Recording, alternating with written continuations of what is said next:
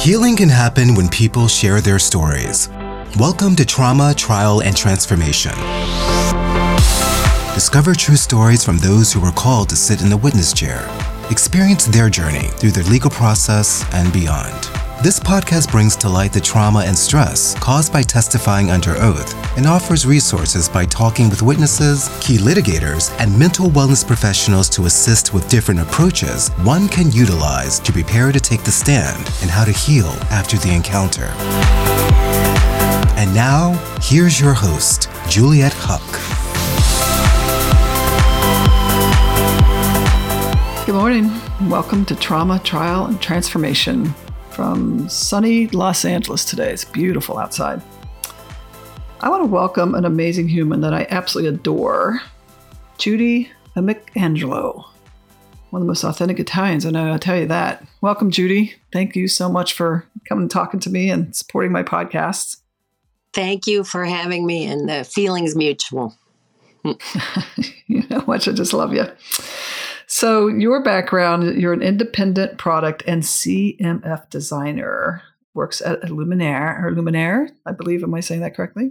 It's Illuminati. Illuminati. I should have known better. And you've had your own company for 4 years. What is a CMF 40 years. designer? 40 years. 40 years. Yeah. Oh, my Lord. What's a CMF designer? It's a color material finishes, but we actually do advanced concept color trends and product design for the future. So that's what I do. You teach on that as well? At Art Center, I teach every 6 weeks a guest type class. And my background really is in interior architecture, as a commercial interior designer, but I don't have my partner anymore. So I've been doing this for about 22 years. Yeah, I know you're very talented, and I can talk about leather with you all day long, which is incredible, but I really love to get to your story. So how many times have you had to testify under oath? 3 times. 3 times. Both plaintiff and defense? Only plaintiff. I can't imagine what defense. Well, I suppose the first time was 40 years ago, and it was a labor dispute over, I had actually forgotten to even tell you this one, because I had a child and my job, they promised they would hold for me, and the very next day I left, they hired someone. So I went to the EDD under oath in front of a judge, told them the story, and was actually granted the 6-week leave. There was no pay involved, and it helped to make the whole precedent for that labor law to be made. So it was a really good. Oh, wow. That, and I'd forgotten about that, but you know, that's not fair that somebody say they're going to keep a job for you. And shortly after that, I started my own business because that's what happens. Yeah, but and I don't know if I would be the defendant because I was a plaintiff, but it was in a neutral, it was the EDD, so it's a different thing. But you're still under giving a testimony. Yeah, and now definitely be a very groundbreaking thing to do, because now women have their job for 6 weeks when they go to have a baby. There's no guaranteed pay. That's up to the employer, but no one can take it from you. So I did not know that about you. That's really great. The second time I had a dog bite. I was going to talk to you about. I wanted to talk to you about that. Let's talk about your personal injury case. And the third time was a car accident, and with someone that ran a stop sign. And I was also involved in a hit and run riding my bicycle, but there was nobody to take anything up with because the other party hit me, left me in the street, and drove away. Oh, I know. I hate So, that. there story. you have it. I don't know if it's accident prone or just sort of out there all over the place, but that's it. Well, let's talk to you about your dog bite, your personal injury case, if you don't mind if I talk about that a little bit. No, go ahead. What made you decide to advance legal action out of that? Can you just tell me the story of what happened? Well, I was walking my dog, and a dog ran out, that wasn't leashed or whatever, and started a fight with her. And she was a really calm yellow Labrador, so, didn't really fight back. And then just bit me so badly that my finger was severed from the hand. So I think you have to go and get treatment, and then you don't know exactly how bad the injury is going to be. So that was something that we take up for medical issues and those payments. Also, I'm a landlord and a dog lover, so I know the law about that. And anyone whose dog bites someone, they're responsible. It's a guarantee. So, that's the way that the law works. That's the way your insurance works too. So, we're all insured for those type of things. And that's why I did it. It was a really bad injury. I had to have the finger reattached. And then you don't really know what you're going to be left with at the end of it. It healed really well. It just sticks out like this. I can't push it back. but so, So yeah, I had a slip and fall, as you know, and a new hip and a new back, and nice. It was the same concept of, okay, long term, what's this going to do? And so what steps, if someone's listening, this is what we're here to kind of help others. What steps did you take from the time that you obviously had to get your hand fixed to legal action? What steps did you take? Well, I went to a lawyer who they were actually really a good firm, a brother and sister. And they prep you for what's going to happen. It's mostly insurance that argues with each other about whose fault it is, how much they're going to pay, all that kind of thing. And, you're clearly hurt and the party there. So it's always very interesting to me. They prep you for a deposition and, what's going to happen. And basically, I just told my story, the truth. But the other side, when they ask the questions, it's very intimidating and you're not telling the truth. And I don't know how that could be when I was still sitting there with a bandaged hand. It was a while later, so it had healed some. But still, it was obvious in the whole thing that it had really happened. Well, and so talk to me about how they prepped you. How much did they spend very much time with you? What was your prep like? And, they also interject if it gets too hostile on the other side, the lawyer does, as far as what you know. And we didn't really prepare because it was such a cut and dried thing. I think there's probably way more complicated type depositions than the one that I had to give. But still important to you, right? Oh, totally. And you always feel intimidated and frightened, even though you're the one that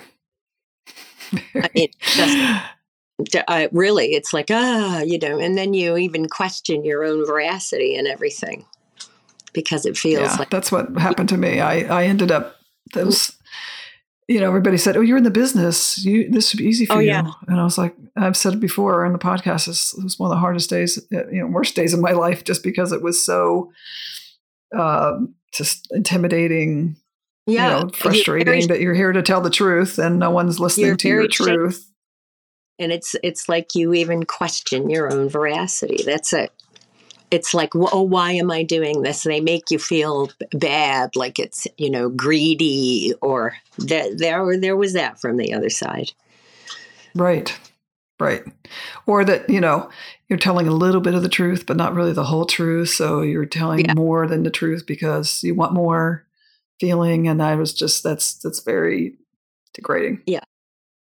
I heard that there was my truth, not the truth. I remember that. I just said, no, there's only one truth.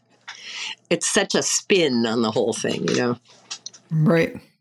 But I mean, it's especially someone who's not there. I mean, when you have two people that are there, you might have a little bit of two different truths, one to how they see it and how you see it. There might be in their own mind.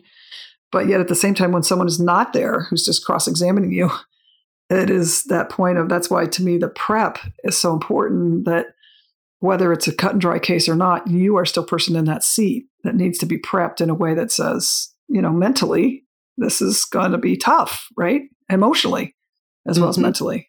Did they tell you that? Yes. And they said that you have to be brave, but more than anything else, just totally honest, because I think that that's what prevails in any sort of a case. Yeah. Right. No matter how twisted they want to make the truth, or how much they want to twist it around. My questions were like, did you see it like this? Or did you see it like that? And when I didn't answer the question they wanted it, they just came back with the same question 5 different ways, right? And trying to get you to switch off your truth. But if you just tell the truth, there's just no way that that can change, correct? There's one point where you just stop. There's nothing else you can say. And basically, right. I mean, just being a person that it could be on the other side, that what they're arguing about is a payout of money from insurance companies. And it's ridiculous because we're supposed to be protected for those things. The whole industry is whack, and ruining people's lives. So, there's that too. To pay the least that they can pay versus pay what should be paid for the truth. Yeah. That's right. And, they somehow know what that's going to be, what it should be, blah, blah, what it is for future injury, what it is for blah, blah. So, instead of intimidating the witness that way for something fairly simple, I think that they should just not do that. Yeah. And it's, I know with mine, it was like you fit into a certain box. You're either in this box, low end, medium end, high end, depending on what your injuries were. And all they did is push you down to the next to lowest box possible. And that's the hard part, that you're trying to figure out how to determine your fate, your health, your not just your wealth, but your health in this kind of number. Was that hard for you to say, well, I'm worth more than that? I mean, how did you work emotionally through that? I don't know. I think that I wanted to have all of my medical covered totally, because I didn't think that is anything that should be in question. And then just something for the future, if you don't know if it would be arthritic or, and not crazy, just what's fair there. And because it was your injuries were much worse. I think it's all it's commensurate with the amount of how you have to suffer. Yeah. So unfortunately, it's about suffering. It is about suffering and pain, and trying to navigate your way out of that. Yeah, I mean that was hard because I had to go back in for a second surgery during the middle of COVID. I was like, but that doesn't get considered in one of the boxes. That's not one of the, they didn't say, this person really suffered and was in the hospital during COVID when nobody's supposed to be in the hospital because she can't walk. And I sat back that's not a check mark in one of those boxes. It's like, so there's that side as a person going through that as a plaintiff. How did you deal with your own value in that sense? Or did you just surrender and say, it's just the way it is? How did you? Well, I mean, at some point you just sort of go, stop talking, but you always feel devalued in that situation. Like you're beneath that system and a liar. And it's rough. That's a rough thing to do. You have to take a lot of deep breaths before. Or, that's for sure. put yourself in another beautiful place, a field with butterflies. And well, that's beautiful to talk about, because that's one of the things that in witness prep, no one gets you to that mindset. That's what frustrates me in the lawyer's world, or the legal world, I should say, in the prep, is that no one tells you how to get kind of up above that and out of that versus sinking into it and then walking away feeling like you just had the most traumatic situation in your life. I mean, don't you think that would help if lawyers could actually walk you through that from the beginning and then kind of hold your hand afterwards, instead of just coming in, talking, you're under oath, now you're done, here's a ham sandwich, see you later. Like, here's a hand. No, it's true though. And, I find that your own attorney does that pretty much, but then, you're not prepared for the other guy. So, right. And I'm sure they wear those opposite shoes too. So they're within their power to tell you all that. It's definitely from a little more holistic way of looking at it versus just a very logical. You're in an emotional. You're trying to not making emotion. They tell you don't make decisions on emotion, but you're in an emotional situation. So it's not humanly possible. And so why don't lawyers come back and say, let's look at this from a mindset, a meditative state, like you just said, butterflies and puppies. And, I know it sounds a little esoteric, but when you can rise above it, it really doesn't take you down, right? It doesn't take you down. I mean, but, I could see in circumstances when it's way more like suffering trauma and repeat trauma, that sort of situation, because it sort of stops you in tracks. And do I have time to tell a quick story that you'll love from the other side, though? Sure. I always love a good story. For many, many years, we did commercial interiors. And one of my very best clients, I'd done interiors at Epson. Then he opened his own law firm, and they did sexual harassment law for big corporations.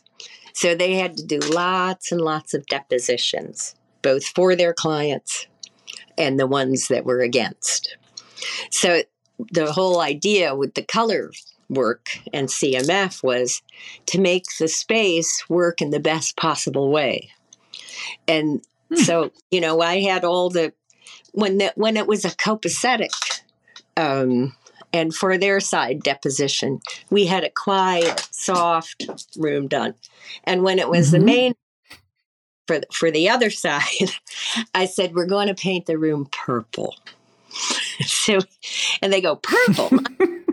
And then later on, I did all these wild things because it was a sexual harassment with big corporations. It should have been like that. They came to me about a month later and said, more people have confessed things in here because of the purple room. They hate it. Oh. Yes. So they said, it really, truly works. And I felt very, very, very proud because I said, if you want to really make them nervous, make the room purple that they're sitting in. Well, color does that, right? Talk to me about that. That's a very beautiful story because color does create emotion, right? But the whole point with the lawyer is they didn't need to intimidate the witness so much to get the right answers because the room did it for them. Right. It's actually brilliant, because then you're not being so horrible. They said, we've been able to pull back and we get really good results from people because they don't want to be in this room. Don't be in the room. Great. So to talk about that, color heals, right? It heals and it disturbs. Right. So if somebody was going through the healing process, what kind of colors would you put around them? I call them feel-good colors because they're actually of less intensity and they have more chroma. And chroma in color is how much color is there, and it's less. So, they can actually be real colors, but they're softer. And, so you feel comfortable, like you are in it. It can be a real color too. It doesn't have to be a white or something lacking color, but you feel calmer, soothed. Is that why hospitals use like more pastel type colors and things like that? They do. Exactly right. Because it puts the patient at ease. They're more restful. They wouldn't use like bright yellow in a hospital because you would be. So, there is a lot of truth to that. Yeah, I know. That's, as a designer, graphic designer, one of the things we always talked about was, how color moves you. Airports, hospitals, I design that way for the courtroom. There's colors that move you to make decisions. There's colors that communicate things that most people don't even think about.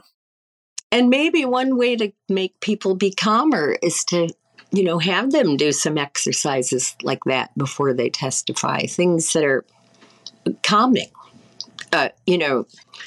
quiet music before, or breathing. Right. Pretty and picture. Get them to, and that's what I said. It's like, why don't you just, like you said, not only, get some kind of mindful exercise, but also show them, pictures. A lot of times I would take my clients and show them schematics of the courtroom. Here's where you're going to sit. Here's where they are. There's no, you're not walking into this blank, no human being likes to walk into surprise, right? Unless it's your birthday. Right. That's really, but I think you're so smart to do that, because then they feel somewhat prepared. And it's a shocking place, a courtroom and a deposition room and all that. It isn't friendly. Stark, stank, and blah, blah, blah. Right. But maybe before they testify, we should show them really pretty pictures, like of meadows, flies, and all that. Right. Calm down. Not to take their guard down or whatever. But I can't imagine, like, testifying in a heavy crime trial or something. It must be unbelievable. Well, that's why I'm trying to reach out to certain people, like especially some of the parents from Sandy Hook. Like, that's why this podcast is Trauma Trial Transformation, because you've gone through trauma. You have to go in and either deposed or testify to it, which is bringing up the trauma again. And then how is someone healing from that? And that's the whole point of this podcast, is how are we helping people on the transformation side? So can we help on the front end by that anxiety? And at the same time, are we able to help people afterwards, instead of, like I said, just don't, here's your lunch, see you later, versus what's someone doing that's gone through a lot of trauma afterwards. So talk to me about your healing process through all this. How have you worked on that? From this, the accident where my foot was severed because I got hit on my bicycle riding, and then had additional operations of 2 knee replacements and all that. 6 years of stuff from that. And there was nobody to do anything with, because he took off, the other guy, and just left me there. So there's lots of trauma in that. Lots of trauma. I've been through lots of traumatic things. My husband had cancer and died. It's one after another. And you have to start somewhere and go forward. There's no way through it that isn't just sort of taking it day by day. And part of it really and truly is mindful things, exercise, anything that gives you some family and friends. Totally, totally important. And then you can sort of stand in a new place. But I can't imagine what people like Sandy Hook losing their children and having to fight for it every day go through. That level of PTSD must be. Because you do. There'll be a smell or a sound or a street you drive down, and it all comes back, And then you're traumatized, and you have to pull over to the side of the road and sort of deal with it. So, well, that's what I've heard a lot of like therapists and, psychiatrists stuff say, that trauma really is about taking you back to that moment where you separate yourself, because it's so hard. And it's that going back moment, being able to, versus trying to stay where you are, because now you've gone through, how much from the time, I had trauma when I was, 8, 9 years old with losing my brother. Yes. But, it still comes back. And I always say trauma hides. It wants to pop up like grief. It's got its own energy and its own personality. And so when you actually get to that point, it takes you back to this place. And that fight of getting back to where you actually are right now is just such a courageous and tough thing to do, right? And childhood trauma is forever. I mean, you're always just sort of dealing it in one way or another. And, therapies, but you have to fight to be well. And a lot of people don't have the wherewithal because they're too weak to do that. I get it. I totally do. And then it'll manifest itself in some other way. And there can't be enough time spent urging people to seek that kind of help and relief, because I think it does work. Right. What you're doing is very, very noble, very wonderful to make people feel more comfortable. Well, thank you. I feel like one of the things that I've learned more than anything else was it's okay to ask. I just, for the longest time, didn't want to put my parents out, didn't want to put my siblings out. I didn't want to put anybody out. And it's so just me, I didn't want to make anybody else feel bad because I felt bad. Mm-hmm. And, at the same time, it's just hard to ask. And that's why I'd love to have this platform where people could just say, hey, I need help, Yes. I need to get through this trial process. And how do I do that? And not be afraid to ask their lawyer, right? I mean, that's right. Who is really help them with all of this kind. And you can see how humane the lawyer is too, because that should be the sort of thing that they really are trained to help with too, just beyond their legal training, their human training. Right. Doctors, lawyers, anybody that has sort of power over you, really. And and talk about it much more. Like in your forum, it's so good to be talking about it because I don't know of anybody that really does. I mean, it isn't like a self-help directed and all related to trauma through this experience. So it's really, really a good thing. And every day I you step forward and back and forward and back. And, you learn to ask for help. But we're trained not to. From the time we're born with those big families, you take care of yourself, you don't complain, you do this, you know what I mean? And not to be the center of attention because, you're part of a group. And so those are a lot of things to fight back to not be when we really are that way, It's generational too. Right.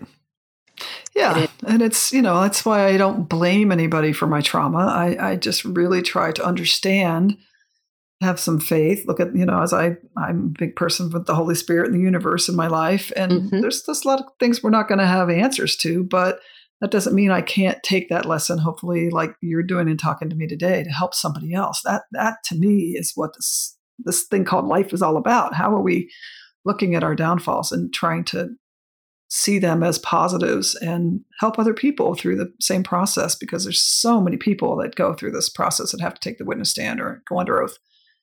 And, but I do know something about you that I absolutely adore and love, is that you're learning hip hop dancing. Is that right? Well, I've been a dancer my whole life. And, it was in all kinds of different ways. And with all the injuries, climbing back, once a dancer, always a dancer, because I'm doing it again, at this age when they're all 29 in the class.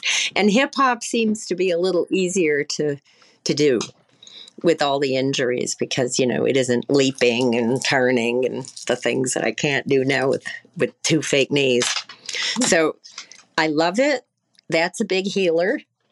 And 3 of my dance teachers are going to be in the Chippendale series. So I'm dying to see them because they teach me hip hop.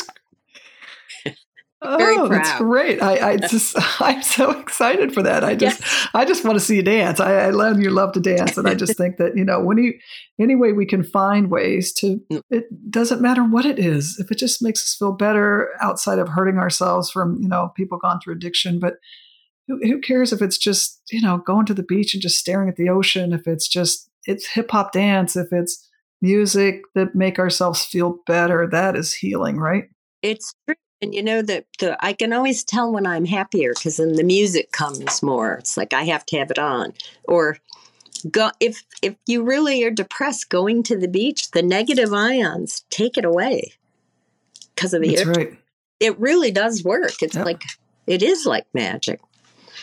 It's true. I mean, yeah. Now, how awesome is it that the moon can pull the tide in and out every night? So I just think about that out there. And then I just, very small and powerless. And but it really, it helps. Yeah. I go to the beach. I try to go to the beach every Friday for 2 hours just for that specific reason. It's helped with my anxiety and depression. I mean, like it's really been between that and my meditation work. But I like to ask everybody this question. Do you think healing's a choice? Hard to answer. For me, it is and was. And it works because there's lots of determination. And, I suppose it also depends on how severe, if you're sitting in a wheelchair and never going to walk again, it might be a different answer.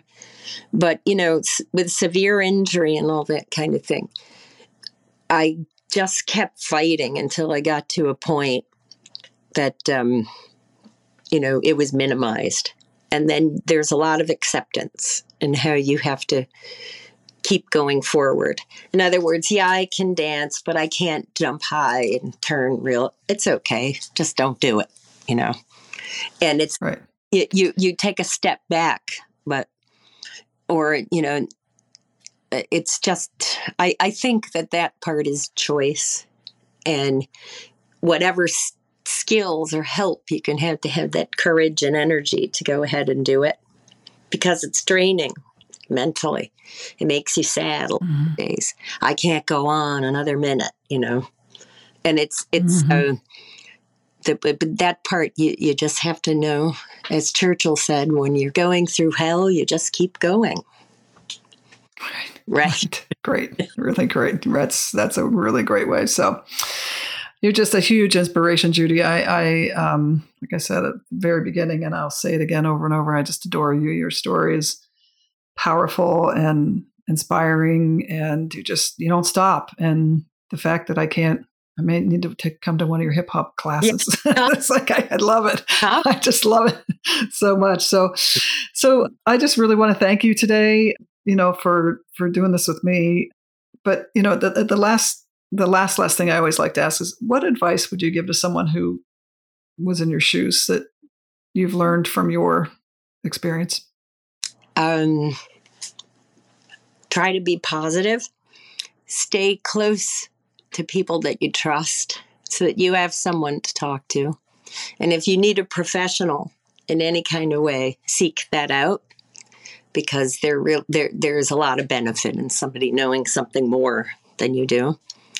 And just keep going. Find ways, like they're little quirky ways that you can comfort yourself too. And then I think that if we all do something unconditionally kind for someone else, it somehow heals us. It's really a lesson that outside of yourself, outside of your pain, outside of your anxiety, there's another world there too. So reach out, and I think that works. It worked for me. And I think the work you're doing is incredible. Giving people to talk about things like this, and helping people who are stressed out and, at one of the worst times of their lives. That's really good. Thank you. Well, thank you. Thank you. And so if people wanted to get a hold of you, or can they find you anywhere specifically, like an email address or a work address? I have all those social media that, I'm not so good at putting my work up. It's a picture of my squirrel that lives in the driveway. But they can find me there. And on Instagram, or I have a website that doesn't have a lot of current things because they're all NDA. So, there you have it, my big world of getting in touch with people. I really just try to do it by text or in person. Right. Well, that's good, because that's helpful for us, to be connected, not just through the computer. So with COVID, because we couldn't see each other. So, Right. We're adapting. I know. Thank you so much for the talk. Yeah, well, thank you again. I hope this has also given you a little comfort today. And everyone out there, I just want to tell you again, like I always do, go out and spread some love. And thank you very much for listening. Again, this is Trauma, Trial, and Transformation, and we will talk again soon. Thank you. Bye-bye. Thanks for listening to Trauma, Trial, and Transformation. If you want to share your experience as a witness, please forward your information to info@juliethuck.com. For more information on Juliet's 30-year career in the courtroom, visit us at juliethuck.com. There you can find her books, The Equation of Persuasion, and 50 Ways to Get Your Way, available on Amazon. Remember to follow and subscribe to Trauma, Trial, and Transformation wherever you listen to podcasts. The content, opinions, and information shared by the hosts and guests on this podcast are not to be considered professional legal advice or therapeutic counseling. If you need assistance, consult with a licensed attorney or therapist if you are appearing as a witness, experiencing emotional trauma, or are involved in any sensitive legal matters. The views expressed by guests are their own, and their appearance on the program does not imply an endorsement of them or any entity they represent. Thank you.